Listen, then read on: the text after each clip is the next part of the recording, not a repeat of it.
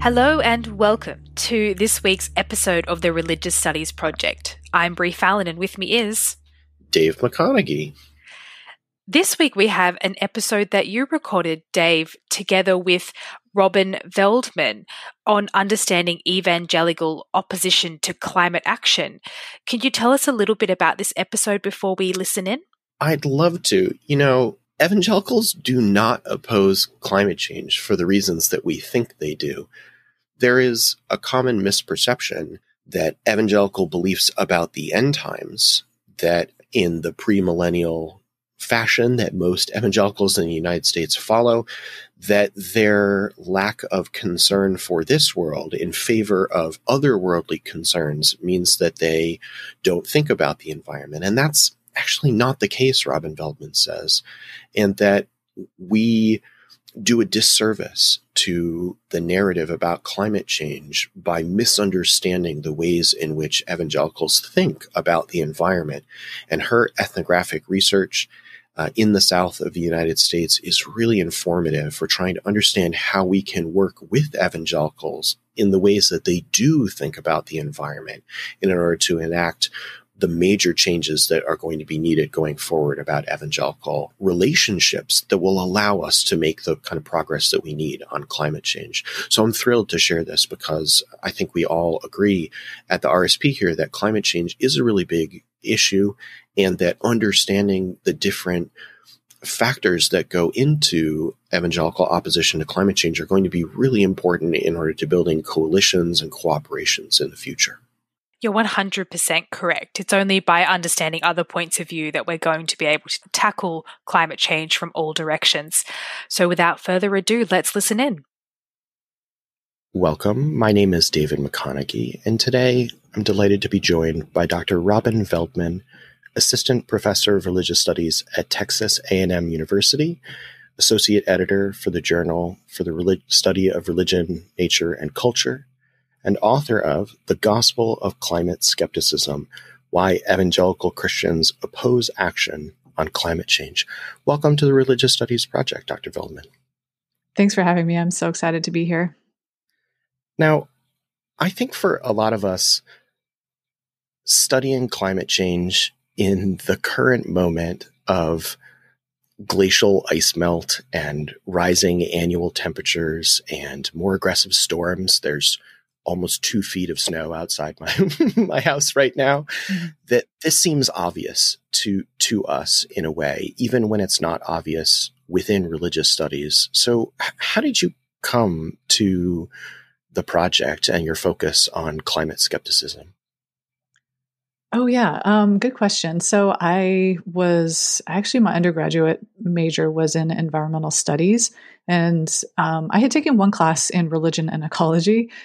Strangely enough, happened to be offered. But I didn't really think about that a lot. My main focus was on environmental issues. And so when I eventually decided to go back and study religion, there, by that point, was a program at the University of Florida for the study of religion and nature that allowed me to go back to that interest. I mean, I'd always, because I was taking environmental studies and environmental science classes, I knew that climate change was a big issue, maybe a little bit before, or maybe with a little bit more urgency than you might have in the rest of the American public. And I had worked for an environmental lobbyist, and I had a lot of friends who were in the environmental community. So I think it was really top on my radar. But how I got into studying evangelicals was a little bit more, I kind of stumbled into it backwards, I would say. It wasn't my intention at all. And I still am a little, I never would have predicted it, that it would go in that direction. I was really interested in environmental apocalypticism because I knew a lot of environmentalists who were fairly apocalyptic, and a lot of people think that apocalypticism leads to apathy, which you'll see where my fixation with apathy comes from.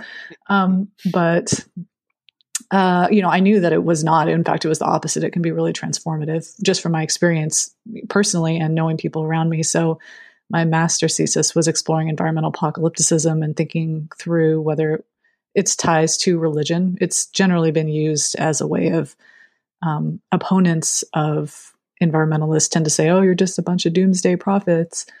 And I wanted to push back against that. And in the course of doing that research, I somehow came across, I can't pinpoint the exact moment, but people started telling me, like, oh, who you should really be looking at if you're thinking about apocalypticism is all these evangelicals. And somebody, pointed me to an article talking about around that time, Bill Moyers had given a speech called Welcome to Doomsday, where he was highlighting the idea that the Bush administration's slow walking on climate change was rooted in his evangelical Christian supporters, that they were kind of the fuel behind the fire of climate delay there. And so yeah, I got into it because I was interested in apocalypticism, and people were like, that's who you have to study if you're interested in apocalypticism. It wasn't because I was, someone who had done tons of research on evangelicalism or even, evangelicalism in American history or anything. I came in through a side door. I think as we'll see, one of your main findings is that even if you had studied evangelicalism and had been in the trenches with evangelicals, you might not ever have found your way to environmentalism and climate skepticism as a major concern.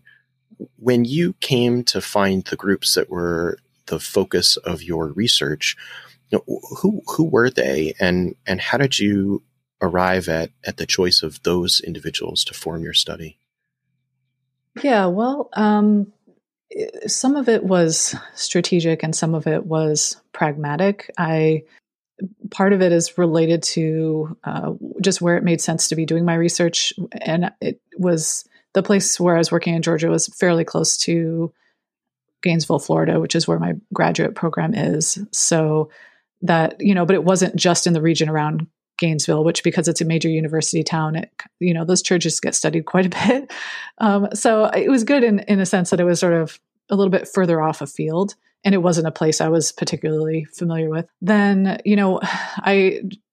perhaps this is revealing too much about my naivete, but when I went into the field, I was like, okay, I have this plan. I'm going to study evangelicals. And I was like, wait, how do I find them? And I went back and was like, wait, how do people define evangelicals? And I had this whole, sorry, I can hear you're laughing, and probably everyone else is like, who are you?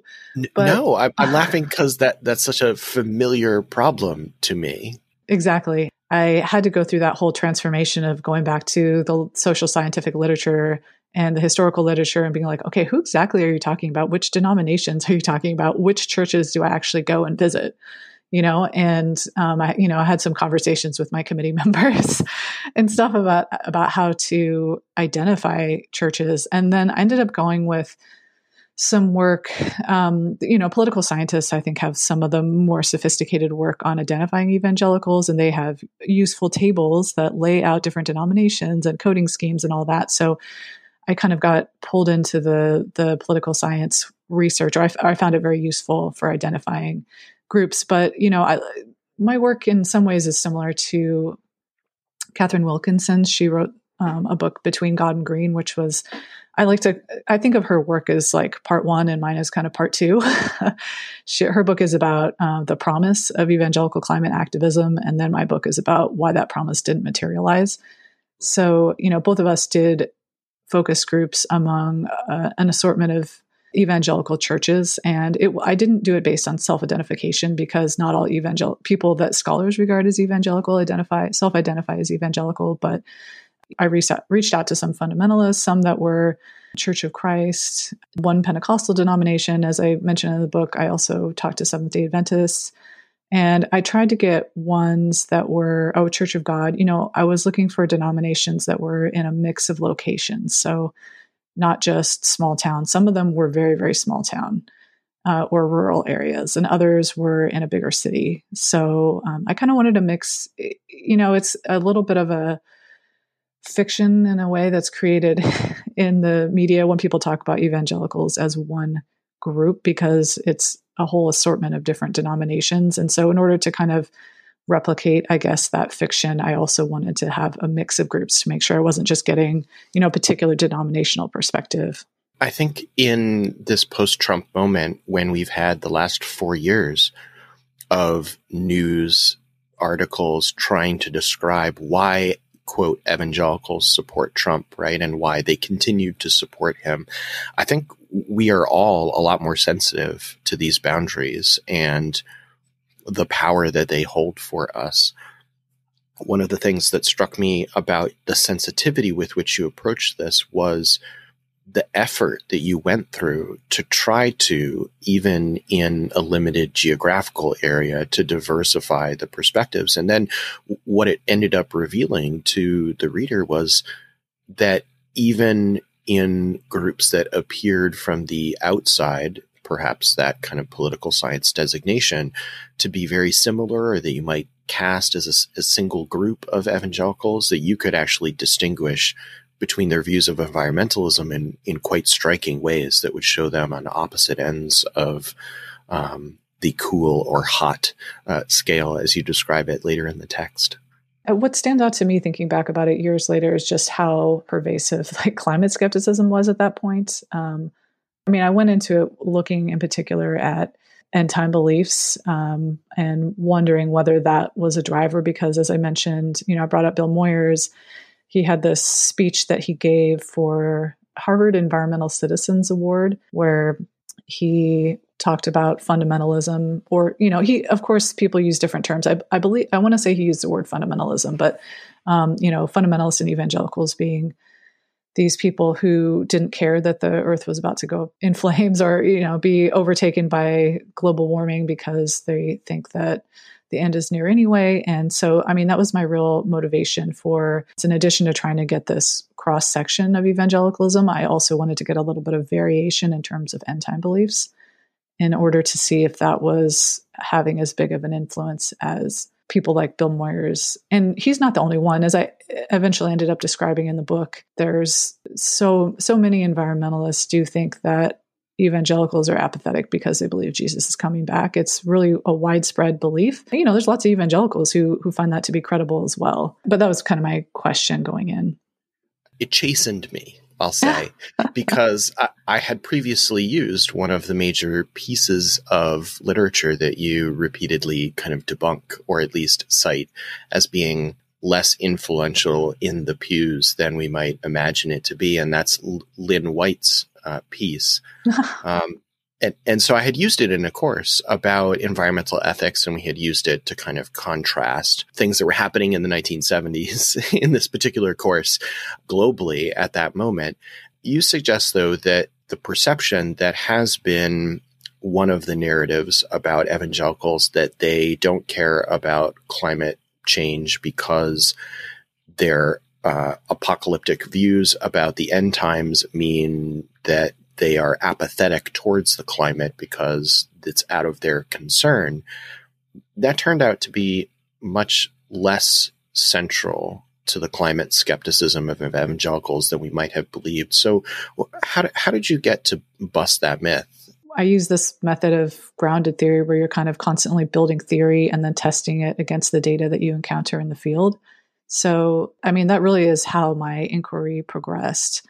I would say, I was inspired by trying to understand the role of end time beliefs, but like you mentioned, probably even the more common perception that people have is just Christian anthropocentrism is a reason that evangelicals don't care about the environment. But both of those narratives kind of work together. If it's not the Christian story of the origins, then it must be the Christian story of the apocalypse. One of those two must be driving apathy. And it's interesting because that kind of directs your attention towards evangelical religiosity, some feature of their theology or religious practice that is key in undermining environmental concern, and away from other really powerful things that are happening, which is what I ended up making more sense of or finding to be more influential when I went into the field.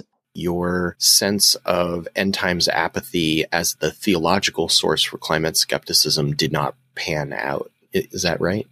A lot of people have studied apocalypticism as it's lived in everyday life, and they find that it's difficult to sustain over time for long periods, like intense apocalypticism, the kind where you're selling your possessions, right, and not planning for the future.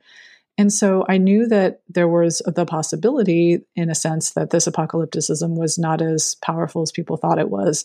On the other hand, I was also reading stuff, anthropological and sociological literature about climate change attitudes, and understanding that these attitudes can be woven into people's everyday lives rather than simply, I don't know, they're reading some IPCC assessment report or something like that. So I think both of those things were in the back of my mind, that I wanted to probe beyond the notion that evangelicals' attitudes about the environment are just theologically driven. I wanted to see how it looked in practice. And that's part of a trend within my subfield, the study of religion and ecology and nature, where people have said, okay, we've looked at the theological resources within these traditions, and people have been arguing for decades about what they should teach their believers, essentially, or scholars have been mining the world's religions for their ecological insights, but what do they actually teach in practice? So I was also part of this empirical turn, or that's how I was trained within my subfield. I began my inquiry timidly and with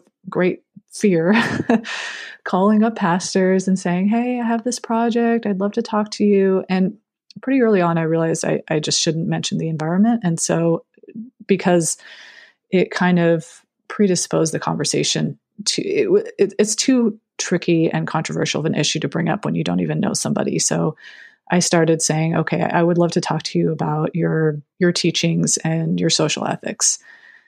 And for those pastors that agreed, I went and I met with them and I interviewed them, and I observed their layout and they became the gatekeepers, and many of them agreed to help me set up focus groups where then I would spend time talking to people more in depth, again, about views, about more generally, we always started the conversation talking about Christian views on social issues, kind of in a more neutral, as I understood it, direction. I didn't explicitly bring up end times till kind of later in the conversation. I sort of let it develop, but I did build in a very sort of simplistic way into my study design this separation between premillennial Christians and amillennial Christians.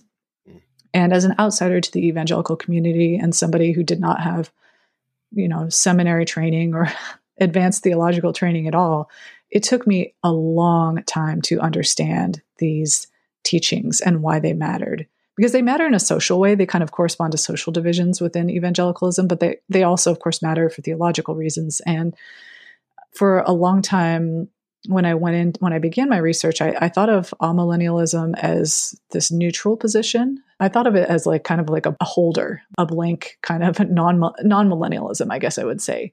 At some point in my research, I realized that was not really an adequate explanation. I had to make sense of the fact that, of course, my informants, the people that I spoke with, didn't think about things in the same way that theologians do, or people who are trained in seminary. So that was one division. But then also just the way that people would talk about end time beliefs and amillennialism was not as, I basically had to let go of the theological categories that I walked in with, and realize that that's just not how it works on the ground. And that's, as much as, people who are trying to educate Christians would like it to be, it wasn't, for the purposes of understanding particularly climate change, it wasn't the relevant criteria. And so that's where I started noticing, okay, well, some people are they light up when we start talking about the end times. They love it. They're super into it. And it's something I recognized because I had studied environmentalists and environmental apocalypticism. And I know that feeling myself, that you can see a beautiful potential in the apocalypse. And it's very strange because the apocalypse, and it's now when I think back on it, I'm kind of horrified that I ever had that view. But I do think it's very possible to think that things are terrible now, but there's going to be a transition and they're going to get much better. So I noticed, that some people were just really quick to jump on that topic, and they were happy to say, or it was pretty simple for them to be like, oh yeah, climate change is just another one of those signs that the Lord is coming back, and all of these bad things that we see now are going to be reversed. But they were kind of a minority within the community, and almost everybody else had this. Were like, hold on there. In fact, we don't know the day and the hour. as Christians, we're called to, live in this world and not get caught up in that kind of end times fervor. So I saw through my research and had to come to terms with the fact that the theological categories didn't really map onto the social reality that I was encountering. And so I just, as a good scholar, just decided to create my own terms to kind of better capture what I was seeing, which, ended up being hot millennialism and cool millennialism. I'm feeling very drawn into the way that you had to negotiate with your research subjects about how to approach the issues that you wanted to get to. But what's striking about that is that your use of their positions about social ethics ultimately is reflected in a way by your major finding, which is that the sense of embattlement against secular culture was perhaps the largest determinant of a general climate skepticism. Can you say a little bit more about this pervasive sense of embattlement with secular culture that you found? Definitely. So I guess I'll just put it in the context of how I came to this conclusion. I was doing my focus groups, and I described this in the book as well, but I had about I think 7 or 8 months of focus groups behind me. And I was kind of like, I don't see any patterns here. Everybody's a skeptic. Everybody thinks they're called to care for creation at the same time, but they're skeptical about climate change. I just don't know what I have to say about this. It's just like, okay, they're skeptics. I don't know why. In the meantime, I had scheduled a focus group with Seventh-day Adventists, and they are not necessarily considered to be evangelicals, and they're not members of NAE, and they don't see themselves as evangelicals, but they're big end time believers. So as I was planning my research, thinking to myself, well, I can't just ignore some of the groups like Jehovah's Witnesses and Seventh-day Adventists, who would be the most obvious participants in this study. I have to kind of see what their views are. And I, went and did this focus group at a Seventh-day Adventist church. It was a unique church compared to my evangelical churches, because it was racially mixed in a way that the evangelical churches, except for the Assemblies of God Church, were not. And there were also a few people were immigrants. And so it was just a really different demographic setup, but it also was different in terms of the attitude. And I just noticed immediately right from the beginning that I didn't have this sense of hostility, because when I started asking my evangelical informants about environmental issues, I did not present myself as an environmentalist, even though I do identify as an environmentalist, because I knew that would be, it would make it a really uncomfortable situation for them to talk about their attitudes and beliefs. But after I finished doing the evangelical focus groups, I always was just incredibly exhausted with all of the things that they would say about environmentalism, and their views were largely negative, in a way that a lot of times I thought was based on misperceptions. But I also, of course, many environmentalists have misperceptions about evangelicals, so I don't necessarily blame them for it. I just personally found it really, it was a lot to take in. And the Seventh-day Adventist focus group had a really different tone to it. From the beginning, they were like, yeah, we see this as part of our environmental concern, as just working with the Seventh-day Adventists' long-standing embrace of health and health concerns. And there just wasn't that same sense of opposition and apathy. And of course, that's just one focus group among Seventh-day Adventists. I'm not saying all Seventh-day Adventists are environmentalists or anything like that. But, as I talked to them more, I realized that their tradition there was support at the level of leadership for some levels of environmental concern. And they had even talked about how do we frame our theological beliefs about the end times. How do we put those into conversation with the need for environmental sustainability? So they were already thinking about how do we temper end times theology in relation to the environment. So it just struck me that it wasn't the theology. The theology was different, but it wasn't that it wasn't the end times were not what was making the difference, because this was a group that was, the end times was a big part of their denomination and their teachings. And in fact, what seemed to be the bigger divide between the Seventh-day Adventists and the Evangelicals was just the attitude. and the tone and the overwhelming sense of hostility and anger that my evangelical informants had. And so I went back and I kind of looked. I had started all of the focus groups by asking my informants to talk about kind of as an icebreaker, what is it that you feel your church and your tradition gives to society? And then, conversely, what are some challenges that your tradition faces? So I heard when I got to the part about challenges, people would say, oh, well, they're not allowing us to teach the Bible in public schools, and Christians are under attack, and all these things that to me, being an outsider to the evangelical community, I was really unaware of. That was not on my radar at all, that there was this perception that Christianity was under attack. And I started to realize that same sense of embattlement was really connected to how they thought about climate change. Not for everybody, of course, but I just heard this theme over and over again when I went back, looked at the transcripts, that there was a sense that climate activists and people who were talking about climate change were, in fact, in saying that human activities were potentially impacting the planet on a global scale, that they were, in fact, not saying that just because that was the science said. No, they were saying it because they were cooking this up in order to go against Christian teachings about God's omnipotence. And so there was this kind of sense that it was part of a larger, I don't know if plot is too strong of a word, but a larger campaign to push Christianity out of the public square. And then soon after that, I went back to my notes and I read where my notes on Christian Smith's work, where he had talked about evangelicalism being fueled by its sense of embattlement with secular culture. It was totally that aha moment where I was like, oh, okay, this is not like something I'm seeing. This is part of evangelical culture in general. And it is definitely shaping at least how my informants in Georgia, not necessarily globally, but it's shaping how they're looking at climate change. I found that the heart of the next portion of your book explained the mechanism that sustained this embattlement over decades of pretty concerted effort, to be the role of mass media in evangelical communities.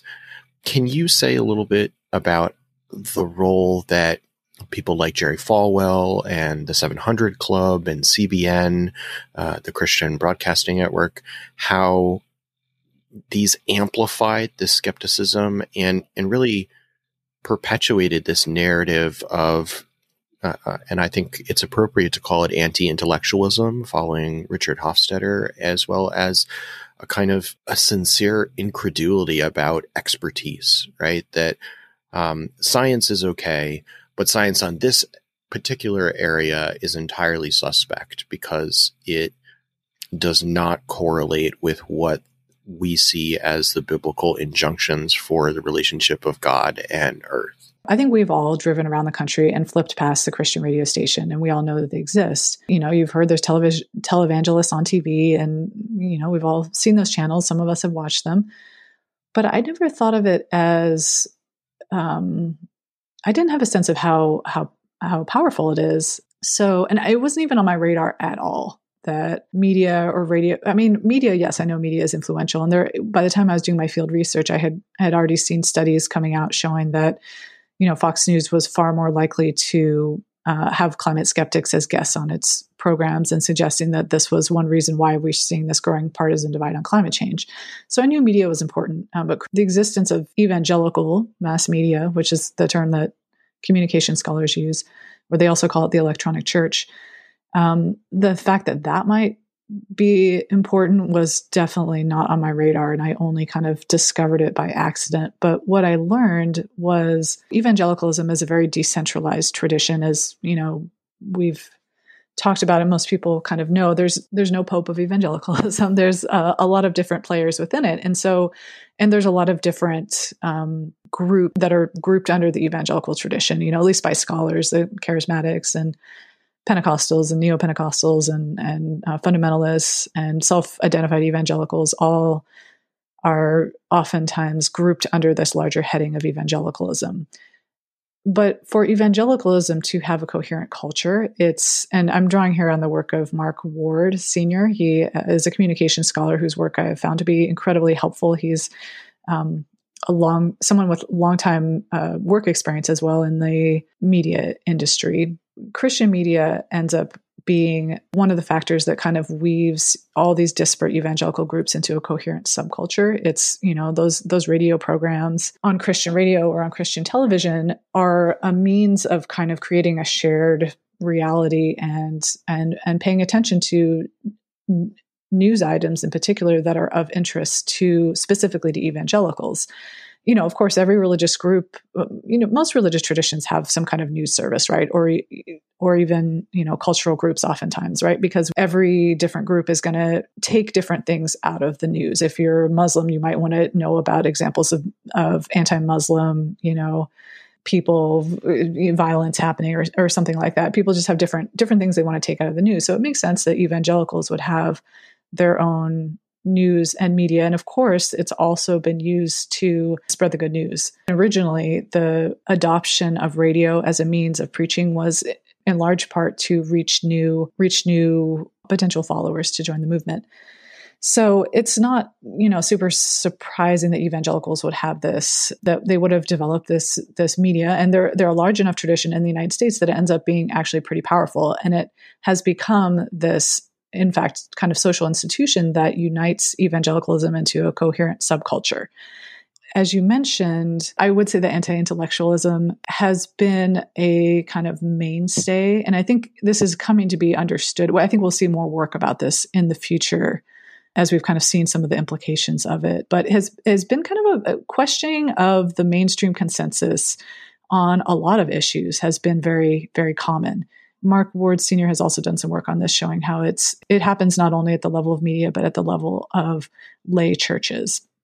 Because evangelicalism emphasizes, it's a kind of a tradition of the heart and using the individual believer's understanding and inspired understanding of Scripture more so than these kind of, erudite, lofty ivory tower people. So it's a long-standing element of the tradition. And it's one that as evangelicals, many evangelicals have moved to the political right from the 1980s on. I would say it's an element that has proven its political utility for particular issues because we live in a modern world where many decisions require expertise. And so they rely on experts who are intellectuals. And when you have a tradition where anti-intellectualism for religious reasons, and I wouldn't question at all the sincerity of that, is built into the tradition or even the significance of it. But when you have this tradition that has become much more politically engaged, then you see it start to be used in political circumstances. And that's really what I sort of accidentally uncovered with what was happening with climate change. I was kind of looking for some concluding words, I thought, to say about my, to kind of put a bookend on my discussion or my findings from the field research. So I was looking up what leaders in the Christian right had said about climate change because I knew that they were the ones who were primarily opposed to climate activism. And then I, started getting all these Google hits from their websites of their radio ministries and realizing, oh, wait, they talked about it and they didn't just do it once. They talked about it a lot. And when they gave these broadcasts, they were also talking about it in the same terms that my informants were talking about it. A number of major leaders in the Christian right were talking about climate change, and they were linking it specifically to a religious narrative and presenting skepticism as the more biblical position on climate change, just in various ways, shapes, and forms. And they were also transmitting misinformation about climate change as they were doing so. And they would talk about it very derisively and mockingly, like, I can't believe that this person would believe that. Of course, those climate advocates are trying to blah, blah, blah, and I know that it sounds like I'm mocking them in saying that, but if you go listen, that is the tone that they use. It is a mocking tone, and that is a tool of outrage media. As I started to realize that many leaders in the Christian right had been talking about climate change, I just kept looking for more and more examples and realized that it was something that had the potential to be pretty impactful in terms of how lay evangelicals might think about climate change, because of course not every evangelical listens to Christian radio, but even if you don't listen to it, a lot of people around you might, your pastor might. So it has a sense of kind of, or has the ability to transmit values, and especially to transmit normative values. So to give you the impression that everybody around you thinks this way and this is the right way to think. And I did hear over and over again in my interviews that people who were concerned about climate change felt that they had to stay in the closet about it. They felt it was socially risky to come out and say anything about it. And I think the media really helped convey that sense that you're going to take a risk. People might look cross-eyed at you if you start taking up this liberal left-wing issue that all of our secularist enemies are embracing. It's such a powerful mechanism by which to describe both the boundary making that these evangelicals utilized in order to establish the differences between the insiders and the outsiders that they were talking about. That mechanism is also so pervasive while also being hidden.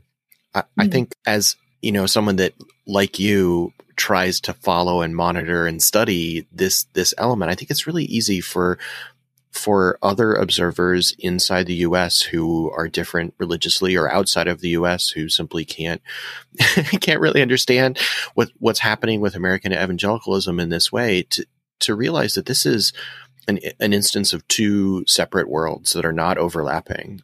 If you have a goal in your future research for continuing to kind of work with these issues, what would you say that the next stage of thing is going to be for you? What direction is this going to push you in now? There was one part of my research, one aspect, one little nagging thing that I could never quite pin down. And that was that the timing of the rise in religious climate skepticism was intriguing to me. It happened between 2011 and 2013. It wasn't only correlated with what people in the Christian right were saying. I can't say that Christian radio and Christian television were the only factors. There must have been some other factor contributing to it. And so this has led me in a new direction of trying to understand larger media narratives that evangelicals or political conservatives also consume. I'm not trying to conflate evangelicals with political conservatives, but approach this similar question about what drives climate skepticism, looking at media consumption, in particular around the theme of Christian nationalism. And so I've been diving into what Glenn Beck and David Barton have been saying about climate change and what they had been saying about climate change kind of when I was in the field. I am trying to understand the role of misinformation, but also the power of the medium through which that misinformation is transmitted to generate a shared sense of values and collective identity that leads to these really counterproductive outcomes that, in fact, are worse for everybody involved globally, but seem to satisfy certain identity interests. I can't wait to hear that next level of analysis, the one that you provided here about the kind of origins and the development of the groups and the figures that supported them is so enlightening. I really do recommend to all of our listeners to go and find a copy of The Gospel of Climate Skepticism. Thank you so much, Dr. Veldman, for joining us today. We really appreciate your time and your expertise on this. Thanks for having me. It was really fun. We hope you enjoyed this week's episode. To follow us on social media, head to Facebook at The Religious Studies Project or follow us on Twitter at @ProjectRS. If you would like to support us, we really appreciate a few dollars a month or a few pounds if you are abroad. We absolutely need your support. And the best way to do that is to hop over on our Patreon at patreon.com/ProjectRS and give us a cup of coffee each month. Coffee makes the academic world go round, but so does money, and we need it to make sure that servers and websites and all sorts of technical things keep us running. We also would love it if you visited our website at religiousstudiesproject.com, and one of the things that you can find there is our Amazon affiliate links, where you can do your shopping, where you can buy what you need from Amazon, and a small portion of what you have purchased, not affecting the price of the item, but this is just Amazon's way of allowing us to kind of have a foot in the door. And those financial incentives are really important for us, and we appreciate your support for them. Your peanut butter can keep us on the air. But until next time, all that's left to say is thanks for listening. The RSP is sponsored by the BASR, NAASR and the IAHR and is produced by the Religious Studies Project Association, a Scottish charitable incorporated organisation. Find out more at religiousstudiesproject.com. Brought to you by editors Brianne Fallon and David McConaughey, and founding editors Chris Cotter, that's me, and David Robertson, that's the other guy. Our features are edited by Rebecca Barrett-Fox and Lauren Osborne, and our Opportunities Digest by Ella Bach. Audio editing by Alex Matthews, podcast transcription by Andy Alexander and Savannah Finver, and social media managed by Ray Radford and Candice Mixon. Don't forget you can support the project by using our Amazon affiliate links or donating at patreon.com/projectrs. And you can find us on Facebook, Twitter, YouTube, iTunes, and other portals. Thanks for listening.